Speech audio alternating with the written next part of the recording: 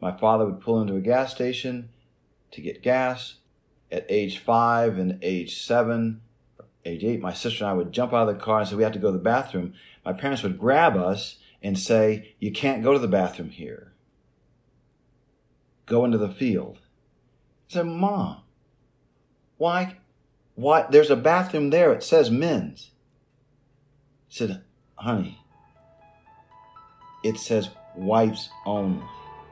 I'm J.B. Wogan from Mathematica, and welcome back to On the Evidence, a show that examines what we know about today's most urgent challenges and how we can make progress in addressing them. In early June, as communities across the country organized protests against racism, Mathematica released a statement denouncing social injustice and affirming that Black Lives Matter.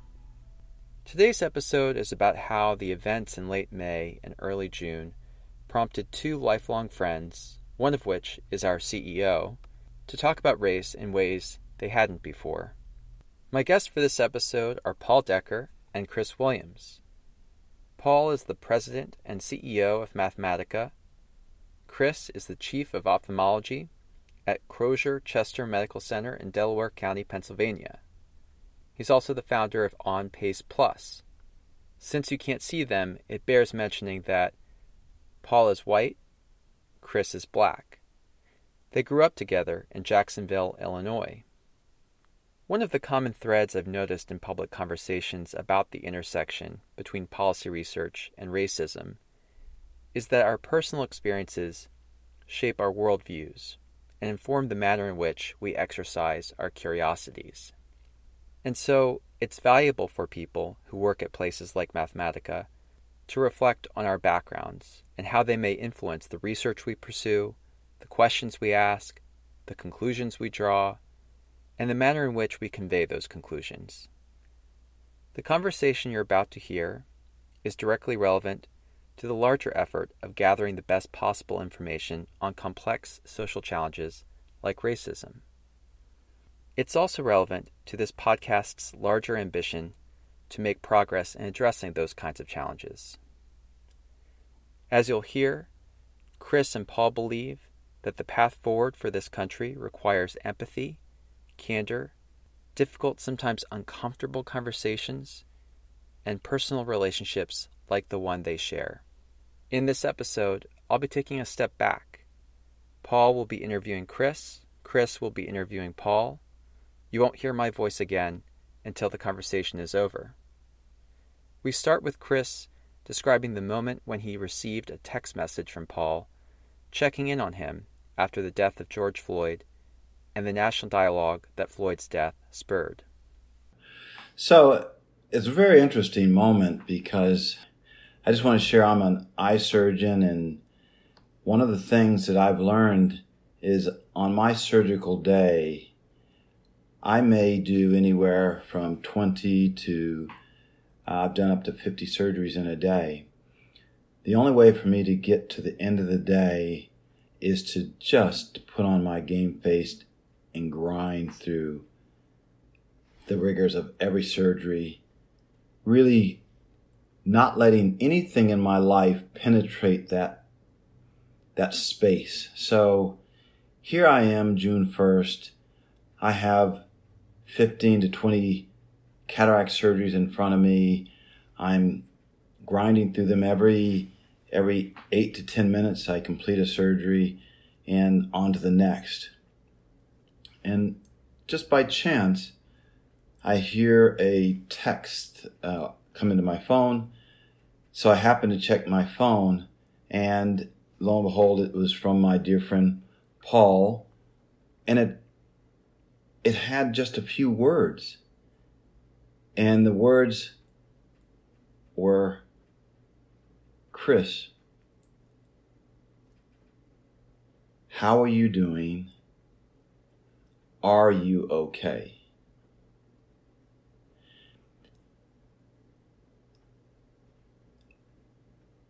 It was just a surreal moment because here I am trying to focus on the task at hand. The world outside is in chaos.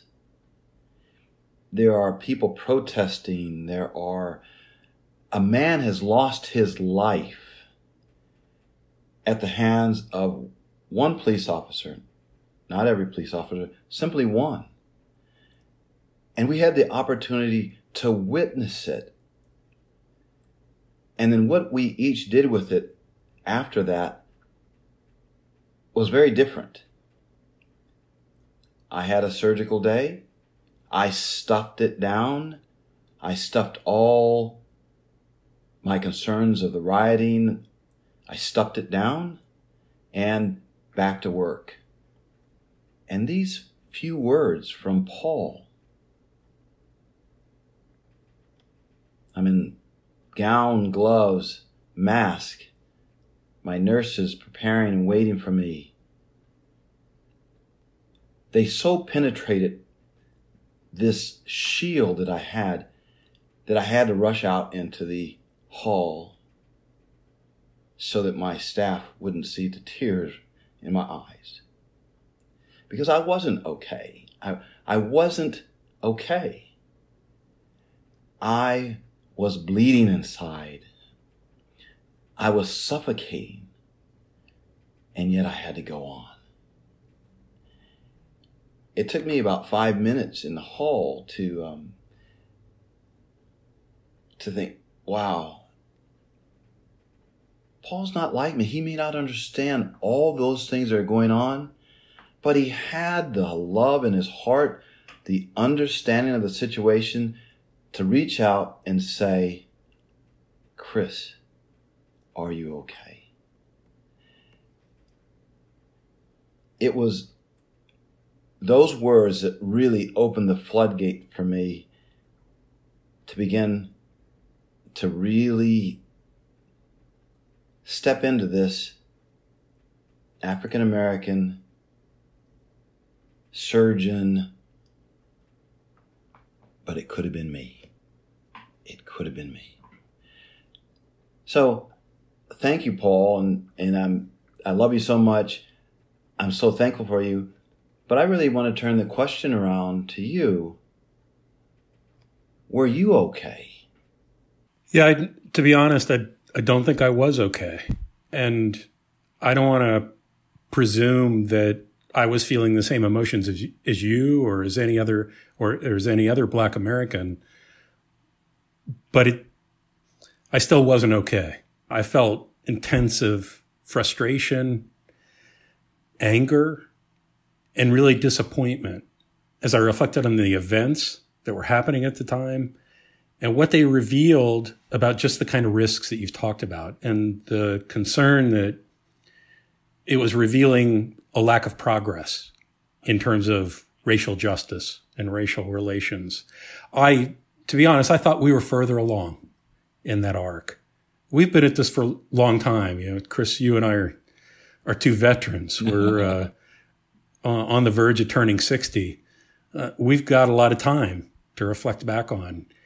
And you asked my concern about you. I reached out to you. I think our relationship and what I know about your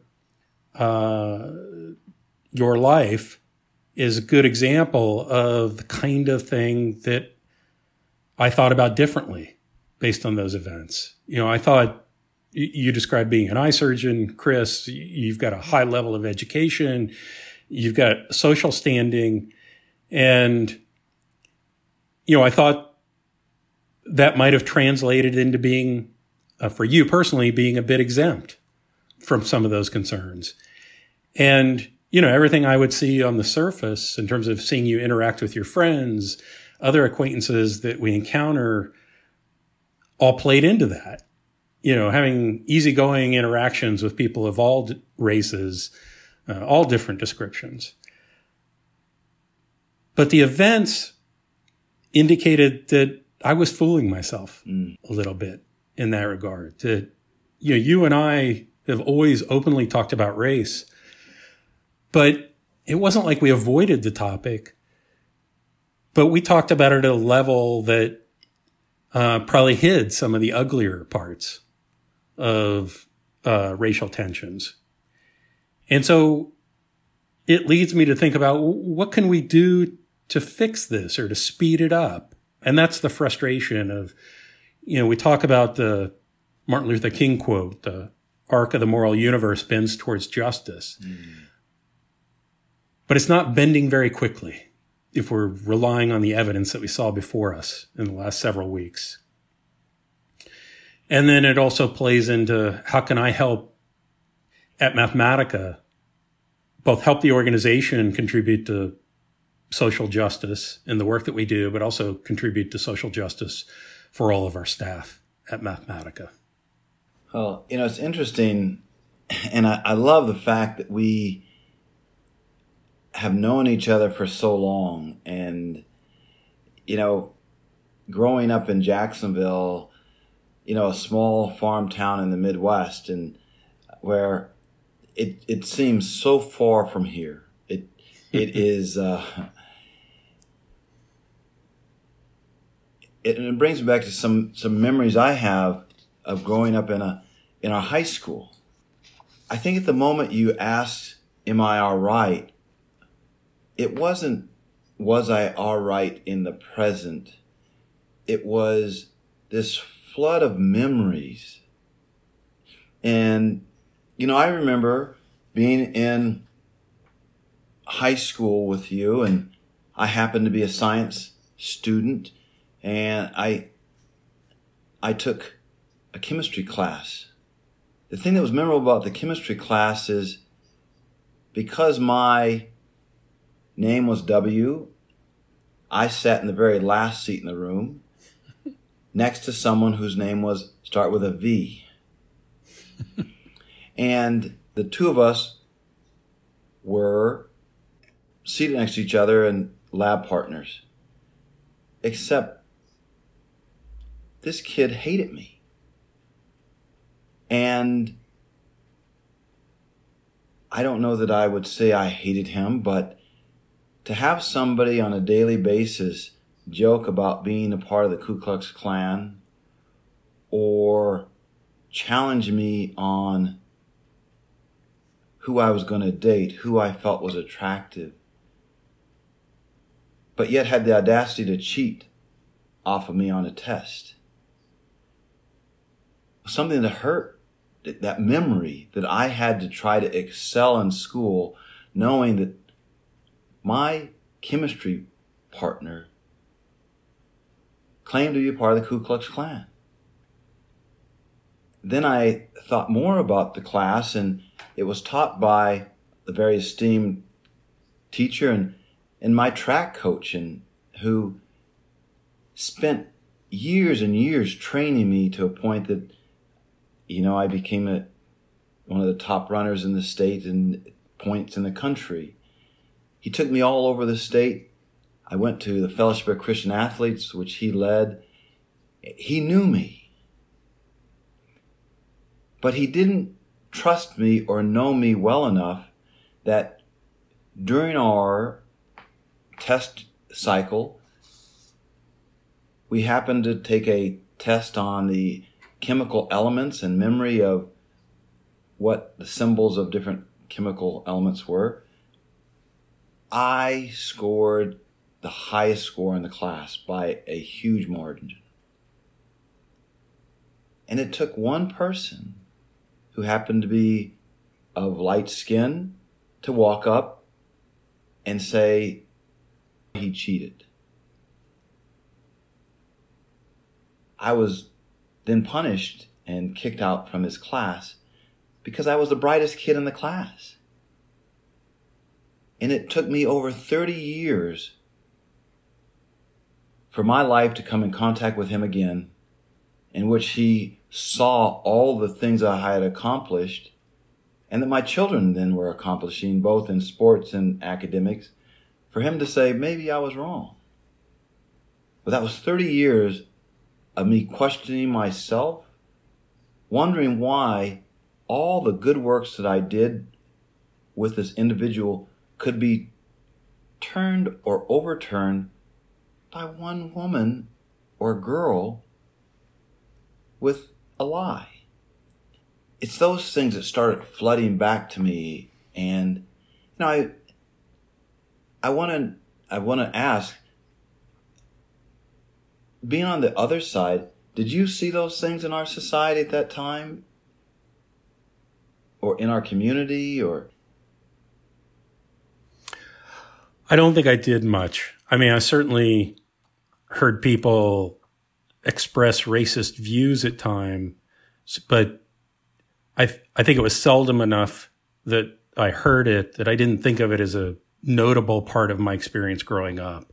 And I think that both the racism around us and the at least implicit segregation that probably existed in our hometown that I was probably almost completely oblivious to, probably made for a different hometown experience for us. That when I think about my perspective on our hometown, which people should know is a relatively small town in rural Illinois, a farming community, really. I have a very strong sense of belonging to Jacksonville, our hometown, that even today, I've been away from Jacksonville, haven't spent much time there for 40 years. But when I go back, I feel at home. It's a small town. When we were growing up, we rode our bikes everywhere from an early age. We felt connected to all the different institutions in the town. It's almost like cheering for your home team. You never quite get that out of your system. There's a sense of familiarity there. And Chris, I'm interested in your description of your experience, but I can kind of project a little bit, which is, first of all, you spent half your childhood somewhere else before coming to Jacksonville. But given the element of racism and implicit segregation, that I would imagine that kept you from having that same sense of belonging, or keeps you from having that same sense of belonging to Jacksonville that I feel. And that's despite things that you already mentioned, that you were a high school sports star in that town, well recognized for that. You're currently a member of the Sports High School Hall of Fame for our high school. You were a top student at the high school. And, just kind of considering our two experiences, you're probably the more naturally outgoing person compared with me. So what was the reality for you in terms of how you experienced our hometown growing up? Well, it's neat. It's a really funny question because you remember our hometown is divided into Jacksonville, and then there's a small subset of Jacksonville that's called South Jacksonville. And South Jacksonville, at the time that I moved, and understand, I moved to Jacksonville after growing up the first 13 years of my life on Indian reservations.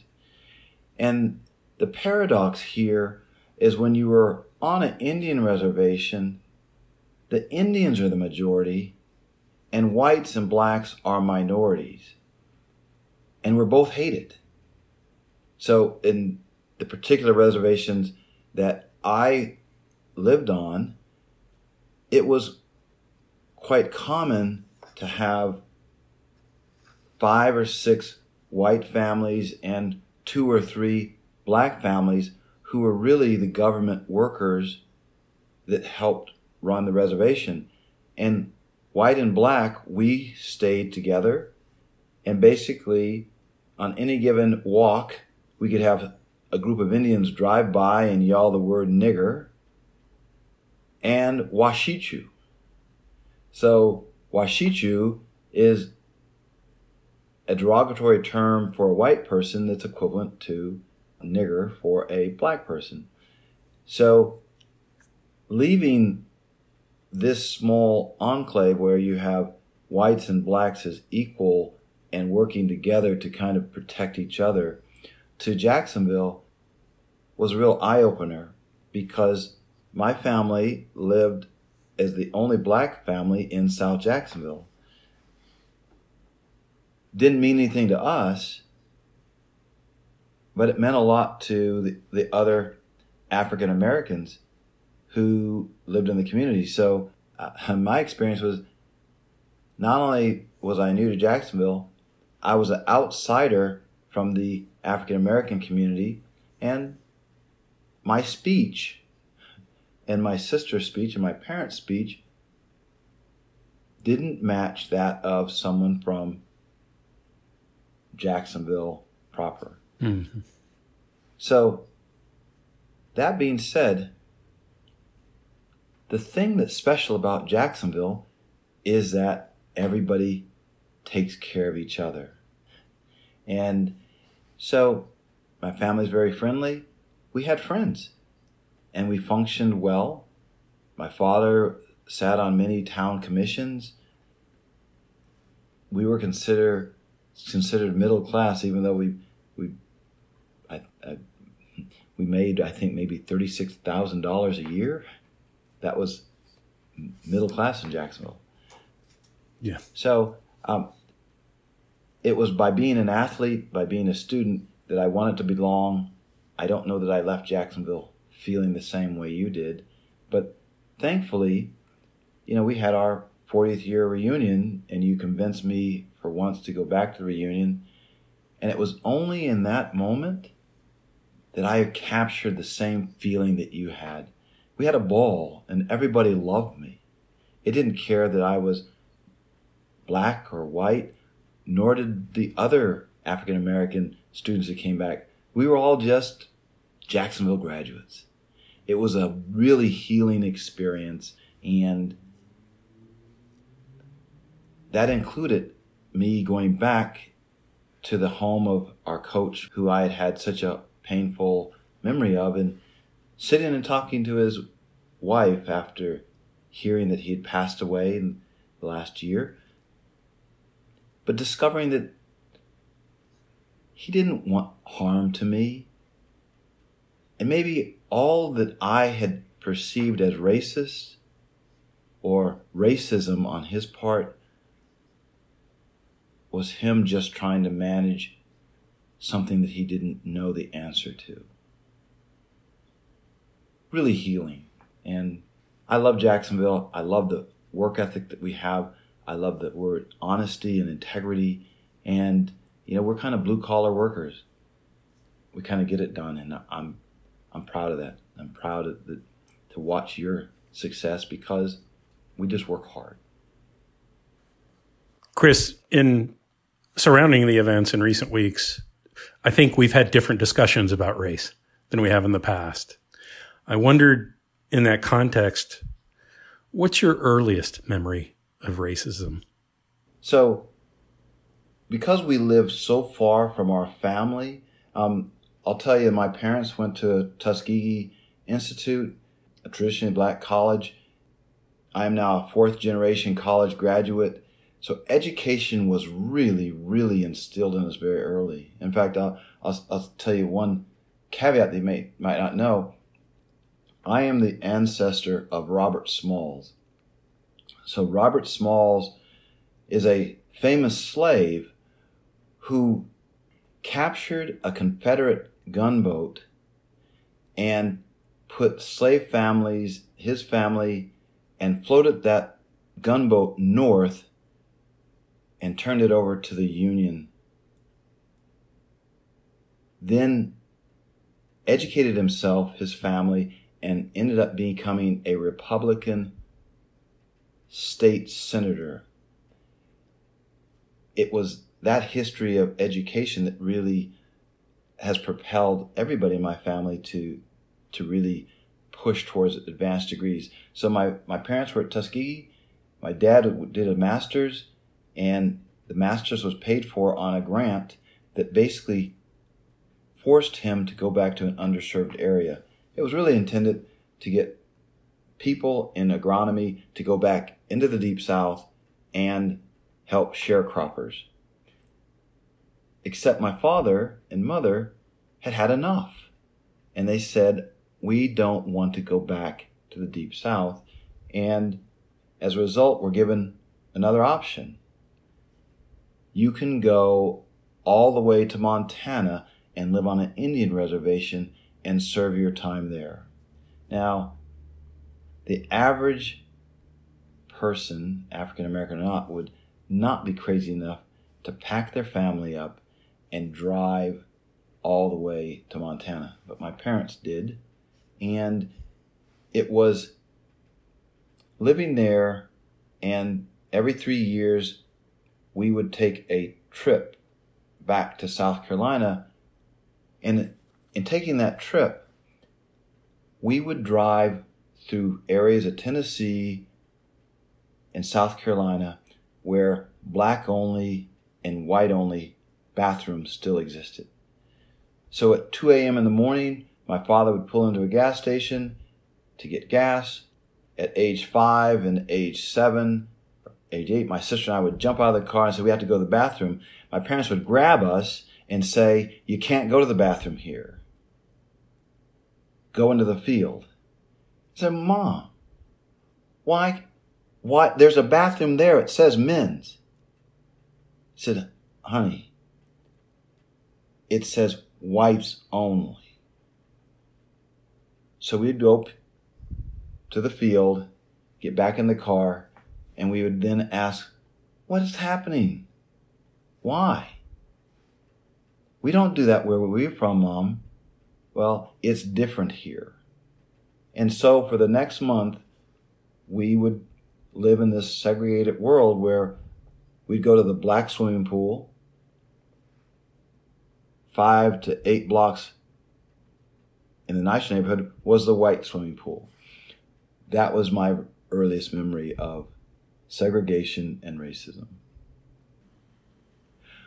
What, for you, Paul, what do you think the earliest acknowledgement looking back or for you would be around racism? I think my earliest observation of it that I can remember is from the black and white videos of the protests in the early 1960s, associated with the Selma March, et cetera, and the kind of violence that was brought to bear on the protesters.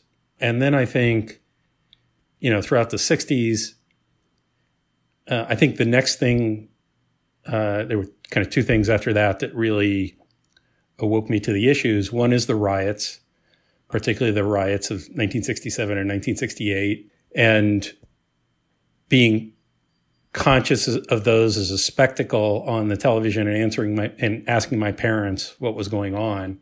I often tell a story about a trip that we took around Lake Michigan when I was 6 years old in 1967 that we took during the time the riots were going on. And I have both a clear memory and a detailed diary of that trip because my mother maintained a diary of the trip. And so, in fact, it's sitting on the desk near me. And so I can go back and I can look at her thoughts as somebody who was who was active in the civil rights movement herself, as was my father. But I also have my own memory. And the reason is because I was very focused on the end of the trip coming down to Milwaukee. For some reason, I was interested in going into a big city. And they had riots in the days leading up to when we were supposed to arrive. And I remember coming down the interstate as we would come down into where you would typically enter the city, and there were state police cars stretched across the interstate because the city had been closed down. The riots were violent enough and had followed on riots in Detroit that they wanted to kind of shut everything down to avoid the escalation of violence. So nobody was let in the city and nobody was let out of the city for 24 hours. And it just happened to be the 24 hours we were going to arrive. And so the police directed us to a hotel we could use as a substitute for staying in Milwaukee. And that was the last part of the trip, and we basically skipped that part of the trip. The day after, when they opened the city, we could drive through the city. I was interested in seeing the old baseball stadium. Milwaukee didn't have a baseball team at that time, but they still had a stadium. And then we drove back to Jacksonville.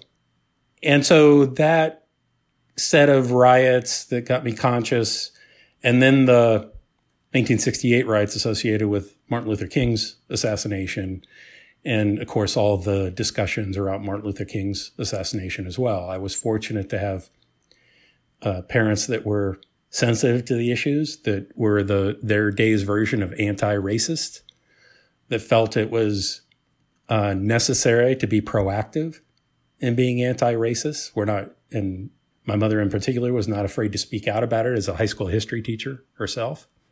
So that's my memory, really. And I feel fortunate that I had my parents to teach me what the issues were, even though I might not have been savvy enough to recognize it in everyday life and what it meant. I want to relate. 6 years ago, my daughter did a research summer in Ghana. And so I flew, my son and I, to Ghana, and we had the most amazing time. But the part that's relevant here is we had the opportunity to visit the slave castles in Ghana. And as you walk through these dungeons where the slaves, hardy when they were captured, spent 3 months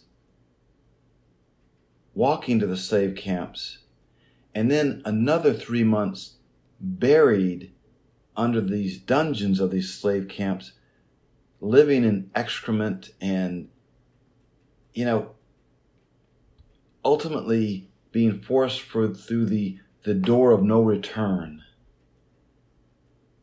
And seeing that door of no return was about 1.5 feet wide, and that even the largest slave, when starved for now 6 months, could fit through this space. It brought home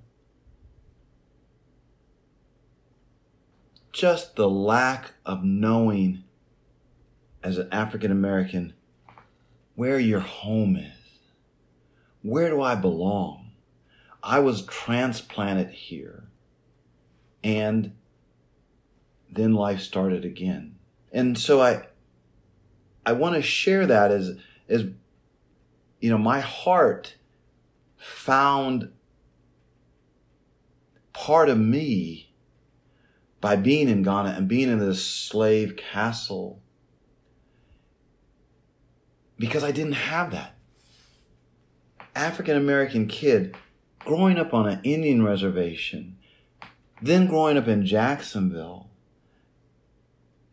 I don't speak for every African American, but I know that a part of our pain is that where's our home? Where are we welcomed? Where are we loved? And when from birth you're gifted into this society that doesn't really, and I'm going to speak harshly here, doesn't want you. And every day you defy the odds and say, you know what? I'm going to get up and I'm going to try to make a contribution. I'm not going to give up. So you get through life and you keep stuffing it down and you keep fighting and battling, wanting to get to the next day. And then suddenly the world stops when all the things that you thought were true but people told you weren't true, all the things that you wanted to deny because you had to not be depressed, you had to be happy and you had to smile and you have to be positive, or else you're not going to get the job. You're not going to be accepted in the school. You're not going to have friends. What we witnessed with Mr. Floyd was life is not valued the same for each of us. They didn't want me from birth. And oh my God, I'm watching this in real time. They still don't want me and they're willing to take my life. That's what will make any African American feel like they are nothing. It hurts so deeply that, even with all my education, I could be Mr. Floyd next. I could do the wrong thing. I could cease to exist because someone has more power than me.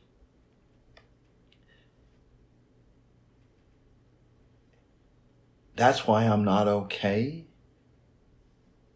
But that's why I'm so thankful that I have you as a friend and someone who cares enough about me that in my most painful moments, you will say, "Are you okay, Chris?"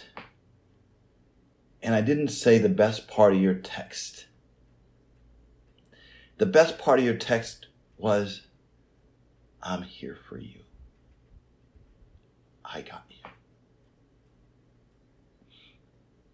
Paul, I love you, and I am so thankful that your parents raised you. I'm so proud that you befriended me. I'm so proud and thankful that I have this forum that I never dreamt I could have with you in this moment. To just say, "I'm not okay." Chris, I'm honored to be having this conversation with you. I love you. I admire you. I don't admire many people, but I admire you. And you're probably the most determined person that I've ever met. I know, so much is informed by knowing what your background is, where you come from, and understanding what it took to drive the success that you drove, to create a wonderful life for yourself. And I'm honored that you're willing to have me as your friend, and willing to share this bond of having come from the same hometown and enjoying each other's company throughout our lives. I think your description of your reaction and your feeling of vulnerability as a Black American is exactly why I say Black Lives Matter. It's not a political statement. It's a human statement. It's a statement that I have to say because it says at the same time, Chris's life matters. It's that simple. And it turns out, based on the evidence of recent weeks, it's important that we say that. And so that's why I've been saying it, and why I'll continue to say it, because the words say it all. Black lives don't just matter, they're precious. And I don't ever, or I should say, my hope for you would be to lessen that feeling and to increase your feeling of belonging. I'm glad, I love hearing a story about the traveling to Ghana and discovering that connection. And I'll also connect it to your story about going back to Jacksonville to our high school reunion, because you talked about how happy it made you feel, the welcome that you received and the way it made you feel at the time. And I saw that clearly at the event. And I was thankful. And I felt vindicated for dragging you back.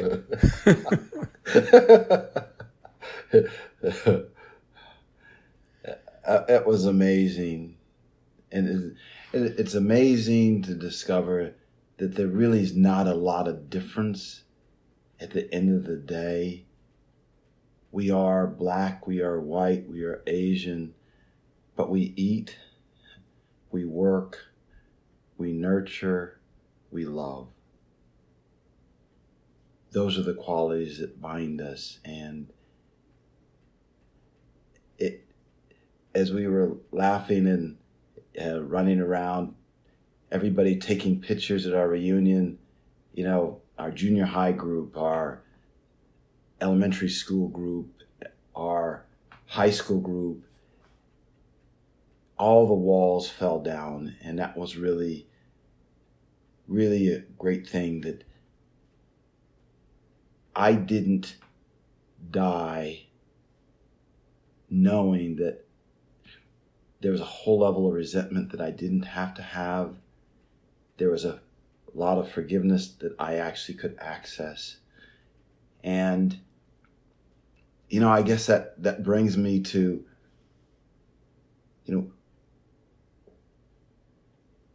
what do we do to actually make this better? And I'll share something that's happened in the past week. And it was very interesting that last Thursday I was invited to the home of one of my friends. And I'll tell you a little story. I did surgery on my most famous patient, Andrew Wyeth. And that surgery was, I think, 20 years ago. Andrew Wyeth is one of the most famous painters in this country, and if not the world.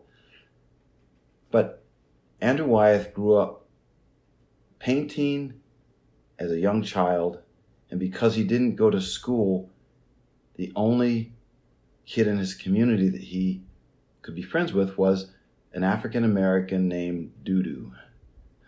So Dudu was his name. And years later, Andrew Wyeth befriended me as a surrogate friend, as if I was Dudu. It's funny that he named the African American kid Dudu, but he treated me like a king. Andrew Wyeth would take me into his house, invite me to parties, and introduce me to some of the wealthiest people in the world. Andrew Wyeth passed away years ago, but the network of friends still impacts me to this day. And so one of his wealthy friends called me and said, "Can you come over? I'm having some friends over last Thursday." So go to the house. They live on a gorgeous estate that is sprawling. We get lost just driving on the property. The carriage house, the pool house, the main house. As we drive up to the house, there are 8 other gentlemen who have not met, and it turns out they are of the same ilk as my friend. So here I am, the only African American.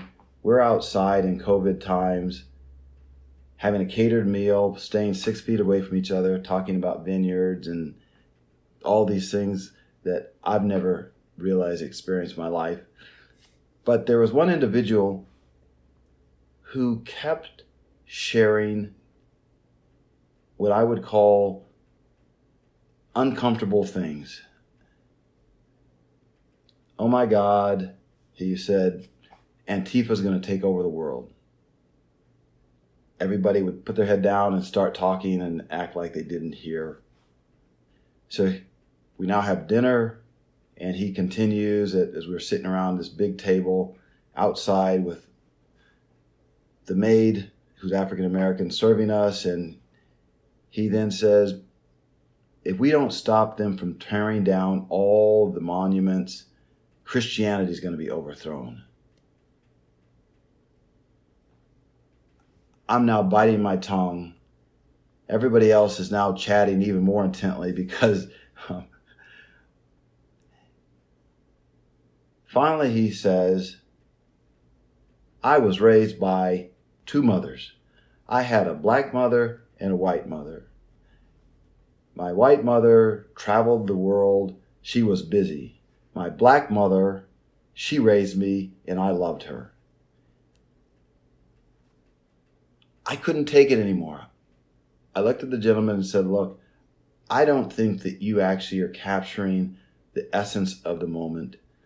No one cares about statues as much as they do about the life of George Floyd. I think that we should be talking about that rather than statues." Lo and behold, the 7 other people around the table suddenly lit up And there was a full volley of, I'm Jewish and I disagree with what you said. It was an hour and a half later that I wasn't sure whether I had created the worst dinner party or the best dinner party, because everybody was sharing from their heart their view of what had happened. It was at the moment that the host said, "This is so much fun. We need to do this again. I want to invite friends. We're going to put up a tent. The resolution to this issue is we have to have dialogue. Dialogue." And all of a sudden I realized, despite all the difference of opinion of these wealthy individuals, many of them who actually supported me, in my view, to my surprise, were simply trying to understand from their perspective what this was all about. So I share that little story because I'd like to ask you, how do you think we can make this better? And what should we be doing? Yeah, well, I think you're getting at it, which is we need to have these conversations more. And, I think one of the beautiful things about your story, and it's consistent with what I've experienced over the years, Chris, is that you've got a forgiving soul. So you're not asking for somebody to be perfect. When you're asking people how they feel, you're not putting them to a test. You actually want to hear how they feel and what makes them tick. And I think that's the spirit we have to bring to these conversations, is a spirit of curiosity and wanting to understand, and understanding that people are going to make mistakes in those conversations. And, the hope is that there's somebody of your patience to put them back on the more productive path in those discussions. And so I hope we can find ways to promote that. I think one thing I should say too is that you didn't mention is Andrew Wyeth has painted a portrait of you. Oh. And people don't have a visual of it, but he painted you wearing your cowboy hat. Oh, absolutely. Which is one of my favorite pictures. Showing your cowboy roots. That was amazing, because I had the amazing experience of spending 5 or 6 weekends in a row sitting in front of Andrew Wyeth and having him share all the life stories and the times he's painted presidents, and in the same chair that I was sitting in. And it was so special when he turned around and showed me a painting of myself. But I think that what Andrew Wyeth had a gift, and that he could see behind or deeper than the surface, or who we were or who we wanted to be. So before he started painting, he said, "How would you like to be remembered? Do you want to be remembered as a doctor?" And that was the last thing that I want to be remembered. Being a doctor is a profession. Being a cowboy is my heart. I love my boots. I love my hat. I feel lost without them. And when I asked if I could be painted in my hat and boots, I think he expected it. So it was a great experience. And thank you for acknowledging that. Chris, I wanted to make another point and then maybe move to a final question. You talked about kind of what can we do, and I was talking about the ways in which we need to communicate. And I think one of the things that has gotten in the way of communication is that everything around race in the U.S. has such a political projection on it. And so people are intimidated into feeling like, well, if I express human sympathy of this sort, people will project other political views on me. And I think we have to find a way not to be intimidated in that way. That's why I say it's important to say Black Lives Matter rather than worry about, well, if I say Black Lives Matter, what else will somebody conclude about me? Right. No, I say it because Black lives really matter, and that we have to say it because there's too much evidence that too many people think Black lives don't matter in just the way we talked about before. So it's getting beyond the political divide, separating it off and making sure we continue to see it as a human issue as we're connecting personally to people and supporting them. I agree 100%. And, you know, I'm going to make a statement that many people may not agree with, but I'm going to preface it with growing up and saying to people, I think this is racist, or I think there's racial bias here.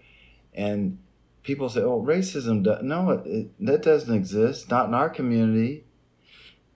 What I think I'm going to be thankful for is the willingness for the segment of our society who has hostility and hatred to be uncovered, and like the Band-Aid was ripped off, and they said, well, no, we've always been here. We hate you. Look, we're going to demonstrate that. For this part, I just say thank you for America being who you are, because you have set the stage for this moment. So there's no denying that racism exists. There's a full frontal view of who you are, how painful, how hateful, and just what you will do to human existence. Now that we see you, what are we going to do? Not politics. This is human life we're talking about. Is it okay for one human to take the life of another if they are of different color? If you say yes, well, at least you're honest, and now we can have a dialogue. But I think for most of us, thank God most of us say, I don't think so. Right. And that's what I'm so thankful for. White, black, Asian, Jewish. I think we as a society all believe that human life of any race is equal. Let's start a new dialogue. Absolutely. And I think the power of the video evidence has really driven what you said. We see people in ways that they weren't seen in the past in terms of their intent.